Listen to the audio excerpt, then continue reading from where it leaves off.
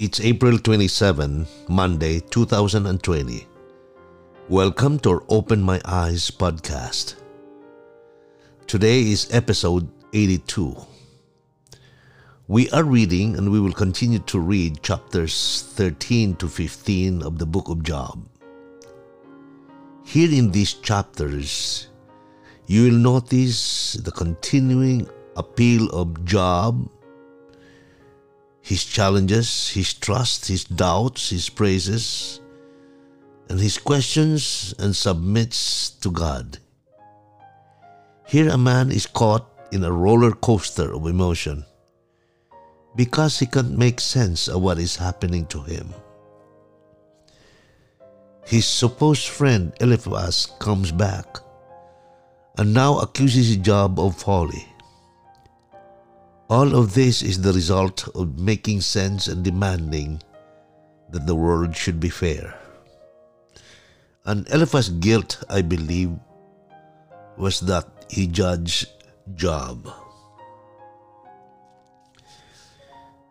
Let me quote from the book Ministry of Healing, page 124. We're not qualified to judge others. I quote, "We cannot read the heart. Ourselves faulty, we are not qualified to sit in judgment upon others. Finite men can judge only from the outward appearance. To him, and that is to God alone, who knows the secret springs of action and who deals tenderly and compassionately, is it given to decide the case of every soul." We too may fall on the same trap to judge. I believe we should consider that since because we don't know anything, we should withhold judgment on anything that we think we know something about.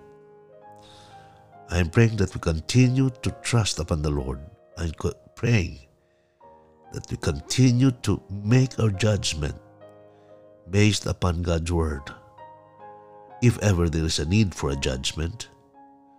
But I urge everyone to give judgment to God and let us just be compassionate, loving, and considerate to each other as we continue to grapple with this world who sometimes does not make sense.